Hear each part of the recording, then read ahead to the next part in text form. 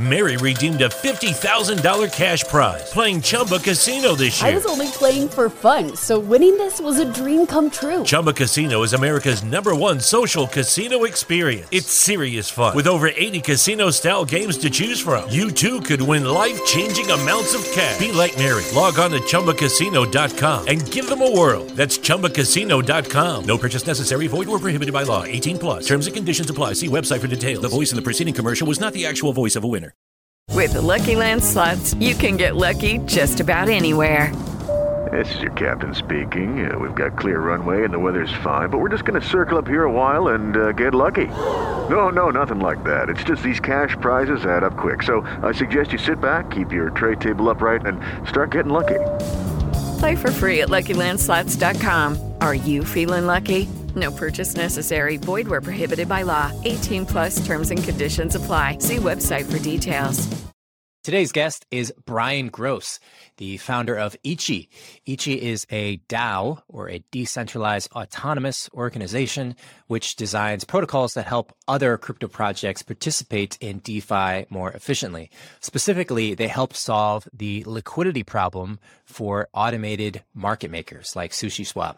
They are solving this problem, which I didn't fully appreciate in liquidity. We talked about why liquidity in decentralized exchanges is such a problem today and how they're uniquely solving this problem. This is a big deal. DeFi and decentralized trading and automated market makers are a huge cornerstone of the crypto market, the crypto landscape.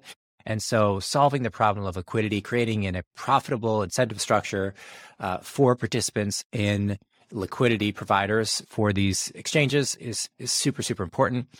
So Brian was nice enough to describe how they're doing it and what he thinks the future is. Hope you enjoy. If you do enjoy this podcast and these episodes, please share it on the social network you're listening to, like, subscribe. Very much appreciate it. Here is Brian Gross.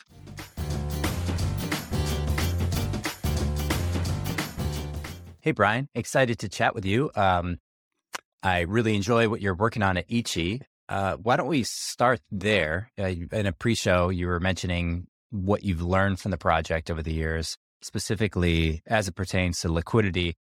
We'll start with what Ichi is, why you left IBM, I think you were at last, and decided to help co-create it. And welcome. Yeah. First of all, thanks for having me, Mike. It's fantastic to be here, dialing in from New York ahead of mainnet. Ichi, it began as I was working at IBM Blockchain, and we were focusing on tracking many things with blockchain, from shipping containers to mangoes, believe it or not. And I always thought that the technology was best used for moving money, and I got IBM to join a network called Hedera Hashgraph. But in thinking about Hedera and the longer-term implications of how to secure these networks and get businesses to track on them, we really thought that you needed to have a method of making payments that the entire economy surrounding the network could rely on. And that method of making payments should absolutely cause the network to be more secure as it's adopted. And that's why Ichi was originally created. So I left IBM to kick that off. These days, we really focus much more on liquidity, but that's how it started. And so that early problem of tracking, how did you go about solving that? How did you sort of first walk through the actual solution? Yeah, so the real problem was that in a proof of stake network, so this is a network where you put your capital at risk to secure it. If you don't run your node properly, somebody's going to take your stake, right? That stake needs to be really valuable. You need to accrue value to it. But what we noticed was that once real companies started to transact and settle transactions on the blockchain, they would typically use dollar-pegged payment methods, maybe even completely off-chain methods. But if it was on-chain, it would often be a stable coin. And that stable coin was not what you were staking in the node. And so we needed to make a stable coin that would actually accrue value back to the node operators, or the security assumptions of the entire network are somewhat flawed. And maybe take a step back for a second. So Ichi is a decentralized protocol. You have, what are the key components of the protocol and the purpose, the unique purpose of it? Like, how do you sort of think through like value proposition in the market? Yeah. So there are two, that stablecoin protocol is called branded dollars. There's a second one that's really focused on all of this idle crypto in the world. So crypto treasuries have billions of dollars. Crypto projects, users, ecosystem funds have hundreds of billions of dollars of crypto that basically earns no yield. You know, you can kind of hold on to it on the hope that somebody buys it from you later, provide it to a lending market, but people rarely borrow it. You could put it in liquidity, but the liquidity provision methods all turned out to be unprofitable. And so we made a system that basically enables you to grow the balance of any token by creating a vault that manages the liquidity on Uniswap P3.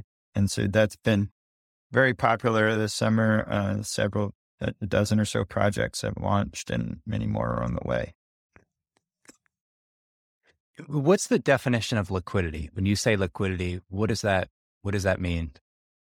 So liquidity is the money available for trading, right? So if you have asset A and you'd like to swap to asset B, you would think that you just meet somebody who wants to sell the asset that they have for what you have, but that's rarely the case. You usually trade against money that has been placed there by another third, like for-profit actor called a liquidity provider. So the liquidity provider will put some of both assets in the market, hoping that people trade against the money that they've made available for trading and then take a fee when they do. And so that's what I meant by liquidity. You can see then generally the problem that the decentralized liquidity provision methods all turned out to be unprofitable is, people will stop doing it, then there will not be liquidity and none of these systems will function. And why? So is it your statement that liquidity providers are not profitable across the board, or is there, and if so, why are they not profitable? Well, one, it actually, they really aren't that profitable in regular markets to begin with. I mean, there's a small spread between the bid and ask price, but they often have an allocation or a long position in one of the shares if it's like a regular market in Wall Street. In decentralized liquidity provision, that's when people put the money in a contract running on Ethereum. That contract doesn't know the price of what they put in the contract. The way it learns the price is when people buy the assets for less than what they're worth. That causes the price to rise, but it has the side effect of losing value. And so the amount of fees that people earned from doing this didn't outweigh the loss in value created when these arbitrageurs come in and, buy your tokens for less than market value. Okay. And why wouldn't the liquidity providers just raise their prices? They really don't have control over the price. The price in a decentralized exchange like Uniswap is determined by a curve, price quantity curve that's encoded in the contract. So they don't have control over the price. If they did, that would actually be a really big security risk. So it's not something that anybody has created. In normal markets, they do control the prices, and in some new forms of decentralized markets. They do. But even if I guess there's another side effect. If you give people control over the price, they actually have to do it, and they have to do it well. And that is incredibly complicated. So you would limit the number of people who could provide liquidity to more or less professional market makers. So there's the practical reason that the systems we're talking about don't support it. Then there's the bigger reason they don't support it, because if you did it, you actually change who can use the system. Got it. Okay. So there's a security risk if in decentralized markets that liquidity providers if they had the ability to change prices, that would be a security risk. But because the prices for liquidity providers on a curve, which that curve was set by the creators of the smart contract initially, somehow it's still resulting in an unprofitable business for a liquidity provider. So the price on the curve wasn't correct somehow. Is that the right way to think about it? Well, it's more or less fair. The way that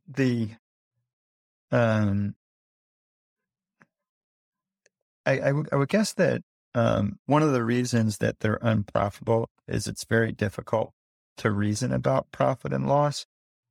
And so they add more money than the amount of fees can support without realizing that as a group, they've added more than is necessary, and as a result become unprofitable. But I don't know. I never really thought about that as much as just recognized that status quo, they weren't making money, and that left most tokens, most coins, most projects with very poor liquidity. And this is across the board, like throughout the crypto industry, that there's just not really enough profitable opportunities for liquidity providers. Is that correct? Yeah. So there have been two generations. The first was Uniswap. It's a project called Uniswap, and they came out with an AMM called Uniswap V2 about 3-4 years ago. And it really didn't take off until this concept of liquidity farming happened. And in liquidity farming, projects would pay people extra incentives or bonuses to provide liquidity, and it became profitable to do so. And so a lot of liquidity was added, but all of those rewards were inflationary, kind of like IOUs. So eventually people would cash them in and the project would crumble, and it just wasn't sustainable. So it was profitable, but because it was being subsidized. The next generation was Uniswap V3, and it advertised that you could make your liquidity more profitable by putting the money closer to the price. So in that exchange, you can't change the price of the asset, is what I meant earlier, but you could change the price at which you allowed your liquidity to trade. And so people would just change that range, so it was a lot closer to the current price. But when they did that, it actually meant that when the price moves, they sell far more tokens under market value than before, and suffer what the industry has coined impermanent loss to greater extent. And so they're actually not more profitable. They're just more efficiently both making money and losing money. They can do both faster now. Interesting. Okay. And what if I'm speaking to a liquidity provider today? What's their attitude? Are they feeling frustrated? Or are they feeling like this is a great time to be a liquidity provider? Are they focused on any particular technological change coming down the pipeline or feature set that would improve the situation? Well, many of them have just stopped. Okay. Then looking at major assets trading on UniV3, you might have a project whose coin or token is valued in the hundreds of millions of dollars, but there are a half dozen people 1 dozen people that are bothering to provide liquidity.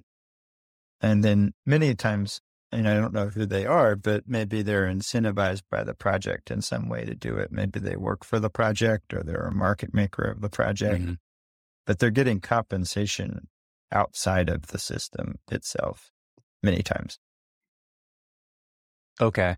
And do you think that there is some sense, and you feel like there's a general under capitalization? There's not enough money coming into these markets to provide good trading for traders. And so we're kind of in this liquidity drought. Is that correct? And then if so, what solves it? Are.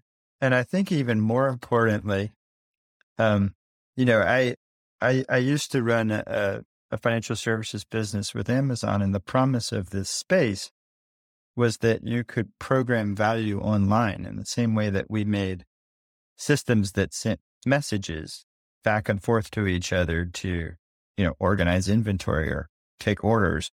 In the future, we could actually send money the same way as sending messages, but sending that money, that value, requires liquidity. So without profitable liquidity provision, you put the promise of the entire space at risk. Because if you have to log in with a username and password to some bank to trade these things, like logging into Binance or Huobi or Coinbase, you've kind of defeated the whole point of the whole thing. Like, aside from just traders speculating on assets, you can't make applications that interact with this value and transact or run smart contracts against it, as the liquidity is not there. So it really is a problem for the whole industry. And so that's why we pivoted to focusing on it. And we did solve it. So we solved it by creating a new form of liquidity I've called greedy liquidity. And it basically worked. Yeah, greedy. I want to come up with a better term because people might think greedy is a bad thing. But in this case, greedy is really good, because if the liquidity provider... Hey, we have the term... We have the term sharding. So if sharding can exist, then I'm sure greed... Yeah, sharding's way worse. Yeah, that makes me feel better. Yeah. And profit. So tell me, what is... Yeah. No, I actually like greedy. I think greedy has kind of a double connotation to it. Like, we know the old school way of the word greedy, but tell me, what is it and how you're thinking of it?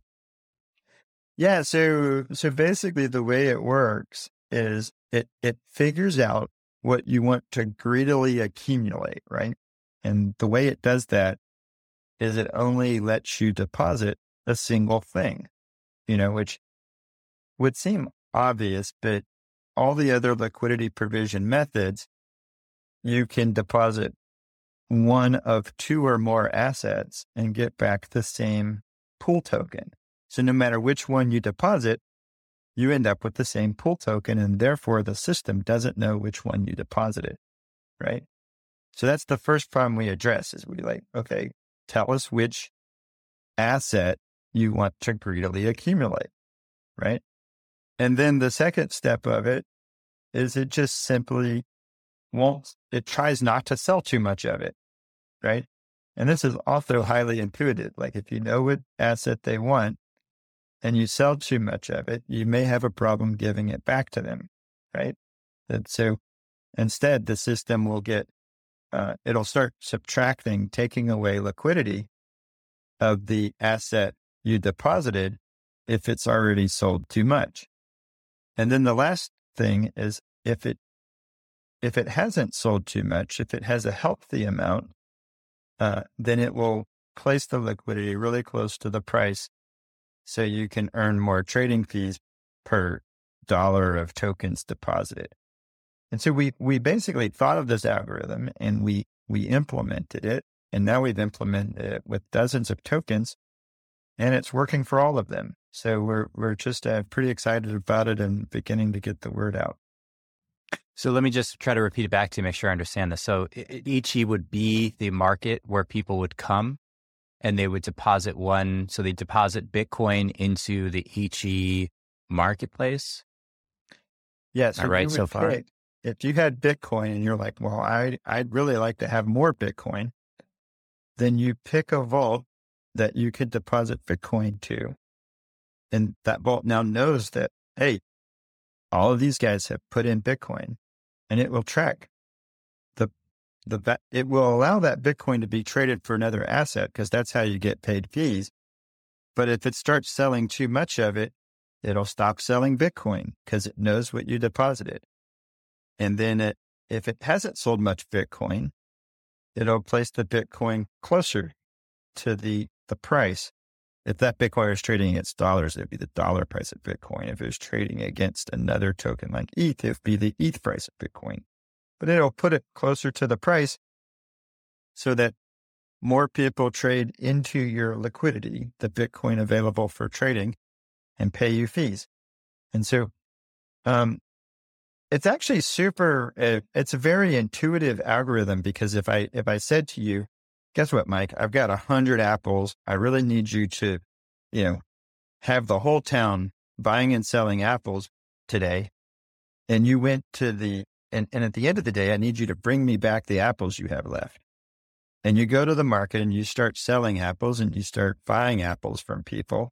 If somebody came up and said, you know what, I'm going to take all your apples, you'd be like, no way, because I have to deliver the apples at the end of the day back to the guy who gave me the mandate to create a market for apples. I don't know. And you know that if you sold all your apples, you wouldn't be able to do that. But I guess because simpler designs were just easier to implement, that just hasn't existed yet in DeFi. We're the first to make that. If you own crypto and leave it on the exchange where you bought it, like Coinbase, that is a mistake. We've heard the news lately. Exchanges closed, accounts frozen. We're learning the hard way that crypto on exchanges is not really in your control. So what can you do about it? Well, you can get a crypto wallet and control the crypto yourself. And that's why today's show is sponsored by ZenGo. These guys realize that storing Bitcoin and storing crypto yourself can be difficult. It's risky to keep private keys. They realized this and said there's got to be a better way. So they created a crypto wallet that is fully recoverable. So say goodbye to lost Bitcoins. And the security of this wallet is incredible. It's a hacker's worst nightmare. They use a 3-factor authentication, including 3D biometrics, so no one can access your wallet except for you. And ZenGo realizes that at different levels of the crypto journey, you have different needs. So they offer 24/7 support and have real people that are available to contact directly within the app. They have a bunch of different coins, Bitcoin, Ethereum, Tezos, and more, and they have all sorts of NFTs available as well. So now for the first time, you can keep your crypto safe with the same tools that the big guys have used for years. Download ZenGo, that's ZenGo, and use code ATC to get $20 back on your first purchase of $200 or more. That's $20 back for your first purchase of $200 or more. Use code ATC and check out ZenGo. Why? So today you're saying that most people in your example are giving away or somehow trading all the apples at the end of the day? Like why? Yeah, so on like UniV3, which is the latest edition, say the apple price is $1 an apple. Mm-hmm. And you go and you tell Uniswap at what price you're willing to trade apples. So you can place the apples on Uniswap V3 between 90 cents and $1.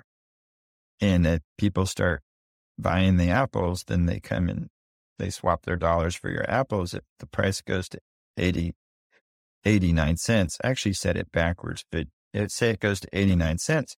At that point, you only have dollars. You have no apples left. I actually said it backwards because the price would be rising if you were selling apples. So it'd be $1 to $1.10.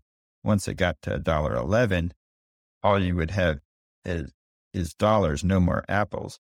And as the price continued to rise of apples, you wouldn't be experiencing that price appreciation anymore as you have no apples left. You only have dollars. And that's how people lose money in this space. They don't move the prices around as things trade, and they don't sell less as things trade. And we basically did an algorithm that would maintain that for them.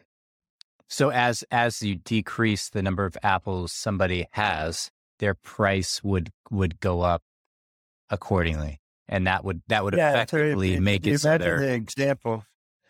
Maybe you're making an incredible business, selling apples at $1.01 and buying apples at 99 cents. So all day long, you're making that 2-cent spread. It's fantastic.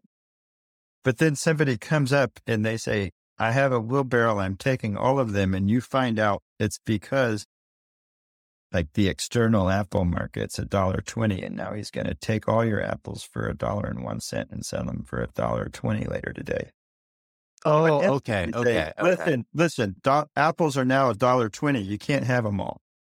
Right. So is this kind of like, right. Okay. So there's a funny meme I saw somewhere that explained how business school works. And it was pretty good. It was like, these two ladies that were selling fruit, on the side of the road. And one of them had they're selling mangoes, and one of them had the mango for like $1 each. And the other one had it for $1.10. People come up and they start buying it from the one with the $1. And then the one at the $1.10 looks over and she sees that and she decreases it to 90 cents. And so people start buying from her. And then the original person with the $1 looks over and she buys all the mangoes from the person at 90 cents. Now she owns all the mangoes, and now she's raised it to $2 for each mango. So there's like a monopoly effect that happens. And it seems to be a similar market dynamic that what you're explaining, which is if you buy the market, you then have the ability to set your own price. Is that a process? I mean, I think that the main point is that there was an external price of mangoes, and the one person, the smarter person in your example, better understood that external price of mangoes and was able to abuse their business counterparty with that knowledge, right? And so the similar thing happens here. These automatic market makers don't know the price of anything. They just learn it as people go and trade with the contract.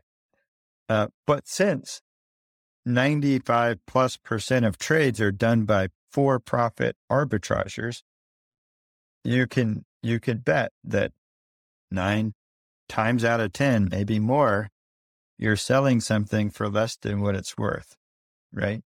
And if you provided both assets, then you're losing money both directions.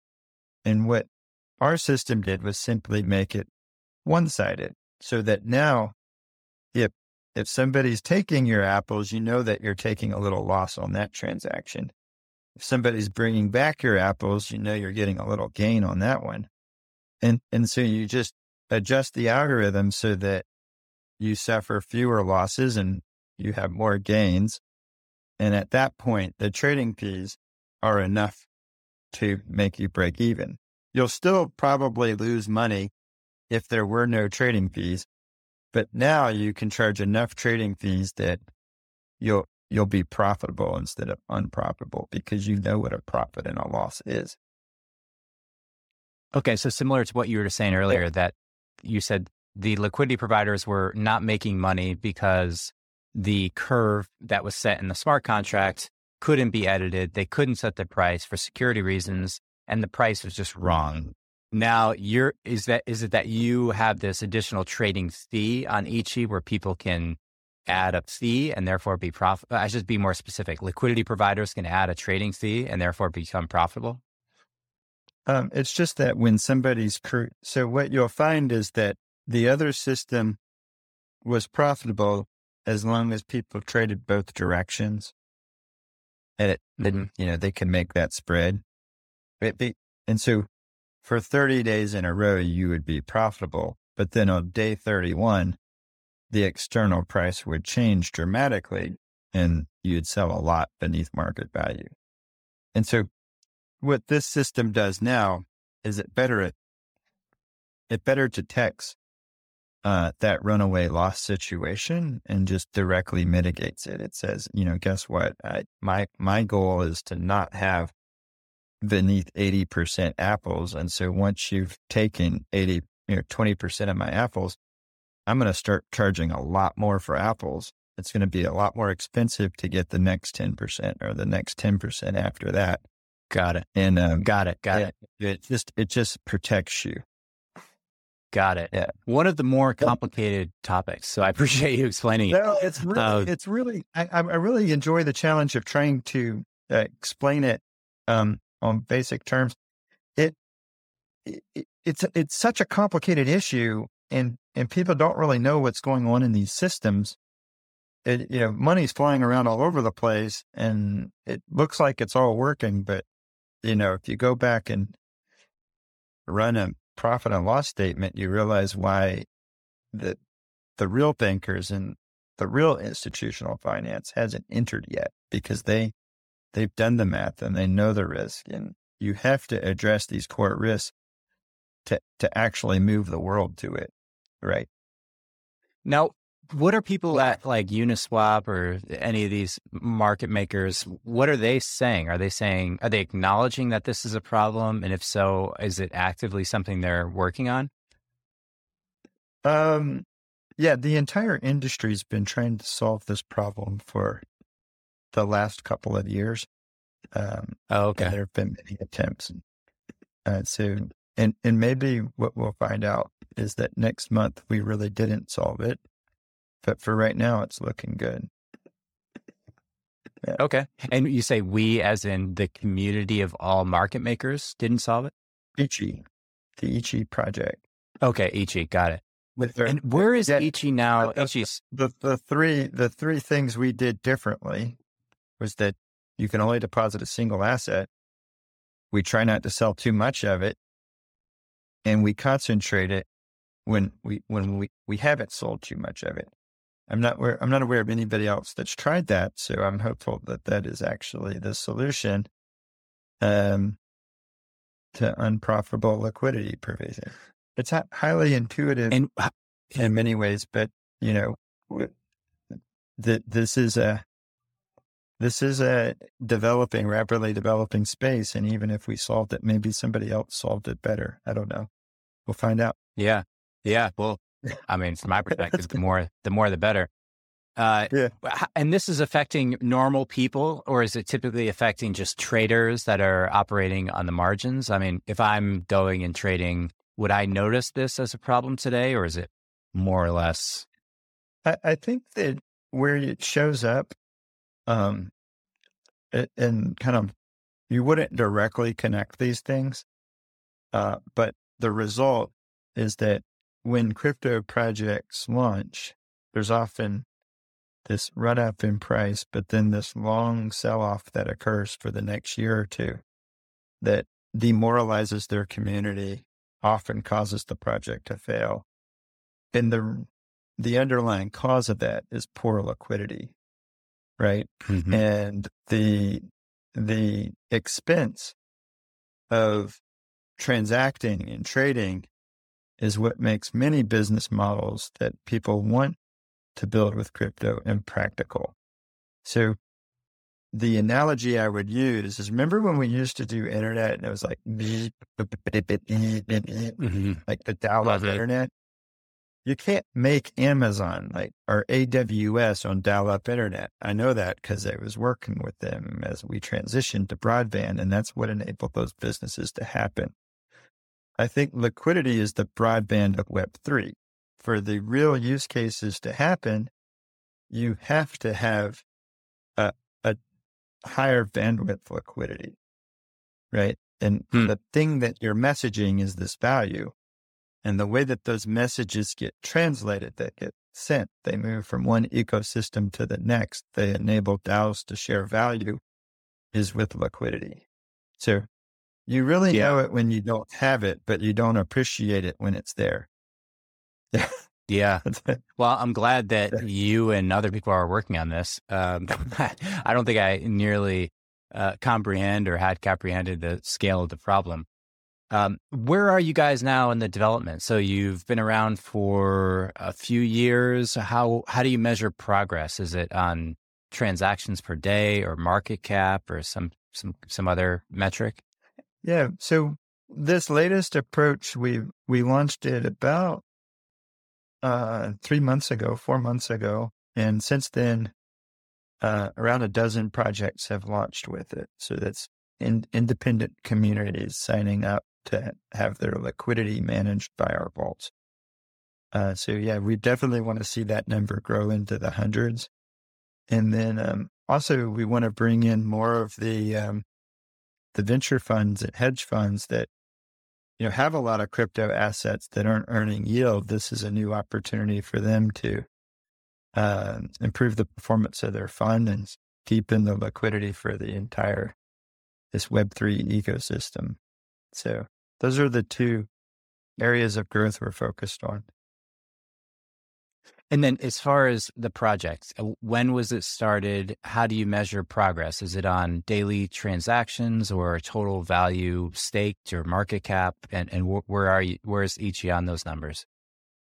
Yeah, so we really measure it by the number of communities we're helping. So again, that's up to about a dozen.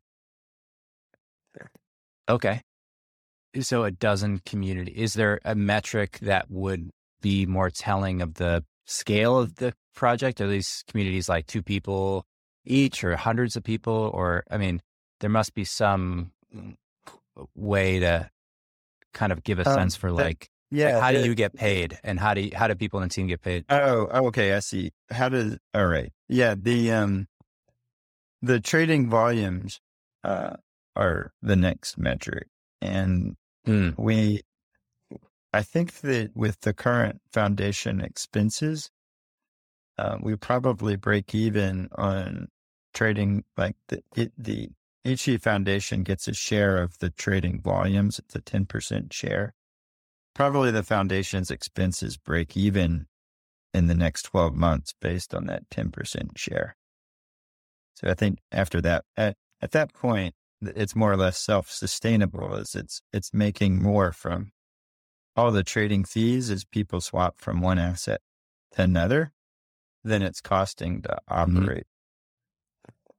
Got it. Okay. So just so I'm understanding of the business model. So the foundation operates independently of the protocol, and then you and your team are working together or independently to grow the protocol, pushing up these updates to the software, and then you personally own Ichi tokens. And so as the protocol grows, those tokens will be worth more. Is that how you're thinking about personal financial accrual? Yeah. So my company is a contractor of the foundation, and as part of its compensation, it did get some Ichi tokens. Gotcha. Okay. Yeah. And total volume today, or total, where is it now? Is it in the? Can you give roughly or exactly? Yeah, there's, I think around $20 million deposited. But again, I don't think that's like a brag number. We're far more concerned. No, yeah, it's not we don't focus on that heavily at the moment, as it's far more important that it's safe, it's secure, that the communities that are using it are able to rely on it. And then as more communities sign up, then the other numbers will take care of themselves. Yeah, it's like revenue. You can't focus on revenue. You can't grow revenue. No. You can only focus on the parts of the company that you can affect, which is like improving customer experience of the product or et cetera. But yeah, it's good to know. I just wanted to get a sense for the scale of the project. And this is a significant change. What's your thoughts on the community at large? Do you have any? Yeah. And actually one of the things that I would say on that is,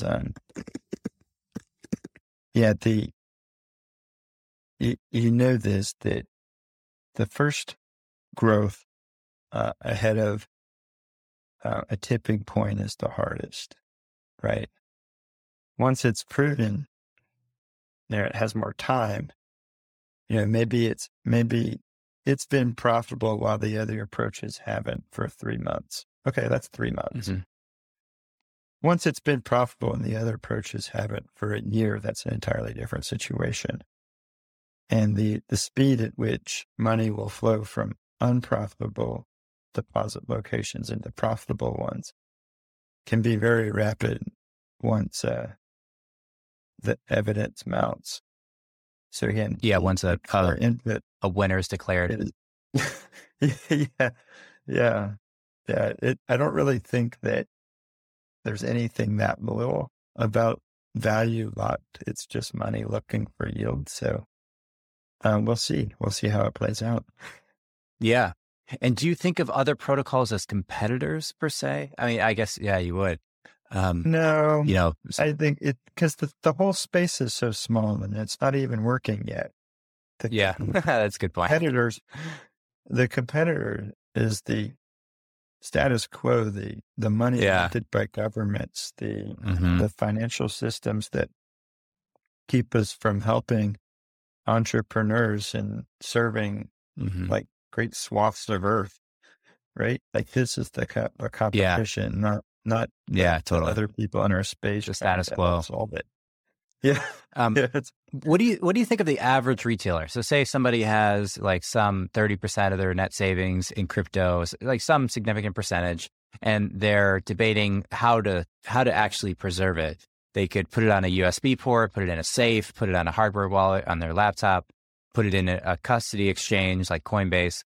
Do you feel it's important for people to be thinking about gaining a yield, getting return on these staked or not staked on their assets? Like, is it the vast majority of people who are staking and earning rewards, or at this point, do you feel it's more conservative? People are just storing it in their own hardware wallets. Which should people look to do for retail investors?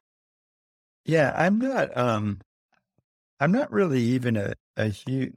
I like retail getting involved with crypto as a hobby, as a curious person, but I'm not a real big fan of all of the speculation and price and portfolio management, like people thinking that this is their retirement plan or whatever. It's just incredibly dangerous, right? Like there's so many ways that people can steal all your funds. You're basically interacting directly with APIs that were designed for programs, for platforms to use. And I think if I had to guess at this point, the crypto side of things, the ledger side of things is not getting simpler. It's not getting easier to deal with or navigate. The scams are getting more sophisticated, probably even run by state actors. People are getting their funds stolen right and left. You need a team of security experts to make sure that you're doing it right. And so in some ways, I actually prefer that, I want people's funds to be safe. Now, if they were able to deal with it all safely, fine.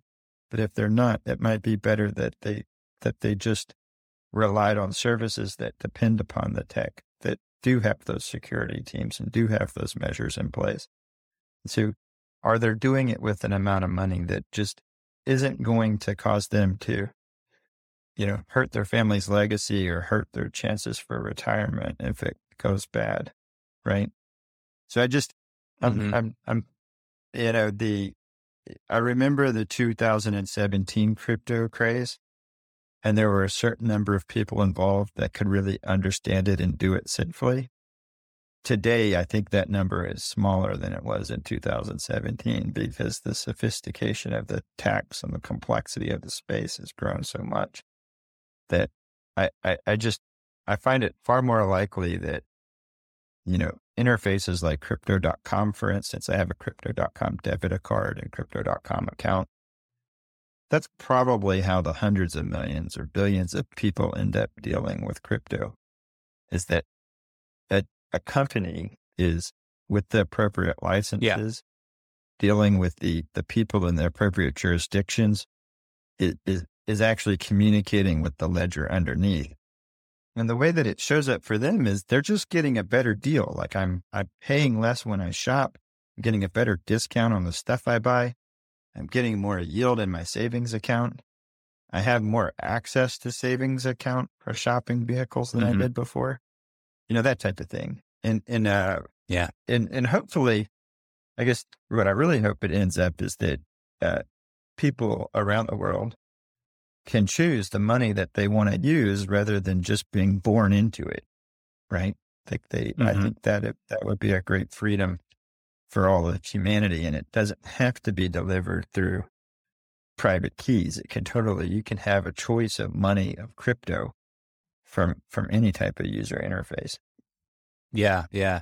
Got it. So people are not, if they're hobbyists, they're not really that technical or comfortable managing their own keys, put it in a custody wallet like Coinbase, Crypto.com. As you said, most people probably interact with it that way. Do you feel that even for people who are more crypto familiar, keeping it on a hardware wallet versus putting in market makers to get returns, like what do you do? The main thing that I don't want people to think, I just don't want people to think that because they picked a hardware wallet, they're just automatically safe, because somebody will fake everything. Like the hardware wallet interacts with MetaMask. Somebody will create a fake MetaMask that you can download. And if they intercept your message at that level, then they're going to send a signal to your hardware wallet that you will sign and you will lose all your money. Or they'll just fake the entire website. Like you'll think you're using Uniswap, but it's a fake Uniswap. Got it. Okay. So we'll assume, assume, let's say you, right? So what do you do? Like, so you have 50K in Bitcoin or some crypto. Would you feel more comfortable putting on a hardware wallet and storing it, or do you put it in an automated market for yield? Well, for me at this point, that everything would be multi-sig even. Like I can't even execute it on my own. It's going to require multiple people to sign it. Just for me personally, it's kind of even beyond hardware wallet. Those multiple people probably all have hardware wallets. And even then, it all still really risky, right? You still have to double check everything. The contract adjusts the actual function calls, replay the transaction, and see where the funds end up. I just, maybe I'm being a bit extreme, but I just really don't want people playing with amounts of money out there that they can't afford to lose, and somehow coming back and saying that I said it would be okay if they did this, because Mary redeemed a $50,000 cash prize playing Chumba Casino this year. I was only playing for fun, so winning this was a dream come true. Chumba Casino is America's #1 social casino experience. It's serious fun. With over 80 casino-style games to choose from, you too could win life-changing amounts of cash. Be like Mary. Log on to ChumbaCasino.com and give them a whirl. That's ChumbaCasino.com. No purchase necessary. Void where prohibited by law. 18+. Terms and conditions apply. See website for details. The voice in the preceding commercial was not the actual voice of a winner. I think most people kind of feel, well, let's see. So think about it. Most people feel like there's a significant amount of risk associated with centralized crypto organizations after Celsius collapsed. I think that Celsius attracted the very simple, casual investors to crypto with high yields and a great branded website that looked very secure. And why not use it? A lot of people did. A lot of people seemingly lost a lot of money because of how the funds were managed behind the scenes. Then there's the obvious, hey, like you're dealing with a loaded gun, you better be responsible. It's on you. And I think people, depends on the person, obviously, but many people feel comfortable taking the responsibility on themselves. Whereas I think people who would put money into an exchange, I guess, both sets of people could put money that is too large to lose, and they could, lose the private keys, or the exchange could get hacked, or they could mismanage funds. So there's risk either way. Yeah. But it seems like people are we want people to get into crypto. And I think I think about it as is it better to just have the crypto in a place that you feel is safe, whether that be managed by yourself or managed on an exchange? Or do you think people should think about it as, hey, you really should be getting some return on the crypto that you have? Like if you think about money on the fiat side, like if you had 100K in savings and someone were to say, I'm just keeping all that in cash in my checking account, I'd probably say that's, especially if you're young, that's probably a bad strategy. Like you'd want to grow, you want to have return on that investment. And I tend to feel that similar attitude should be applied in crypto, where like, so out of all the crypto you have, you probably want to return. So I agree, by the way. Now, in the traditional financial world, if you went to your brokerage and there was this fund and it said, I will earn you 18% fixed yield, you're going to ask the question, where does this yield come from? Right. And there's going to be a really long investor perspective on exactly how they're doing it. Right. And those people have real reputations on the line, not just reputations, but laws surrounding that. And there's this idea of disclosure. So if you violate all that with a crypto savings platform and you say, put your coins in here, I'm going to give you back 18-20% yield. Where does the yield come from? It's DeFi magic, right? Well, come on. Yeah, that's like not a good response anymore. That's not the way that you don't put your money there, right? Don't do it. Yeah. I do think that there will be platforms that better explain the choices, that they facilitate people making wise choices, and that people should make the wise choices on the actual risk, and those risks should be disclosed to them, right? Right. And I do think that will result in better savings rates, et cetera. But you don't want somebody pretending it's all safe and then taking massive risks. No, of course. Yeah. I think at this point, people have learned that lesson the hard way. Yeah. So these things, I guess people, I think we're beginning to see things structure and things grow. But what I would say is that, now that I've worked in this space and, I started with, probably more of the mindset, just about everybody should have their own keys. But at this point, I don't know just one or two, half dozen, dozens of people who've lost six figures just signing away their funds, including members of our team, right? Advisors, people who know, actually write the code. Like it's just, I just never want to be in the situation where a month from now, somebody's like, well, I listened to that and I set it all up the way you said. And now my life. Yeah. Totally. So I think that the people who are confident, who want to take that risk on, they need to learn everything involved from somebody other than me. Yeah. Agreed. Yeah, I'm just curious your thoughts on that. Yeah. So I don't want to give, and I think, by the way, I've been to a gun safety class, and I don't think I've ever met a guy that was more concerned about the danger surrounding guns than the guy leading that class. Yeah. Right. Usually how it goes. Yeah. So that's so again, I think that I'm a big believer in freedoms. I want people to have the freedom of speech, write any software you want.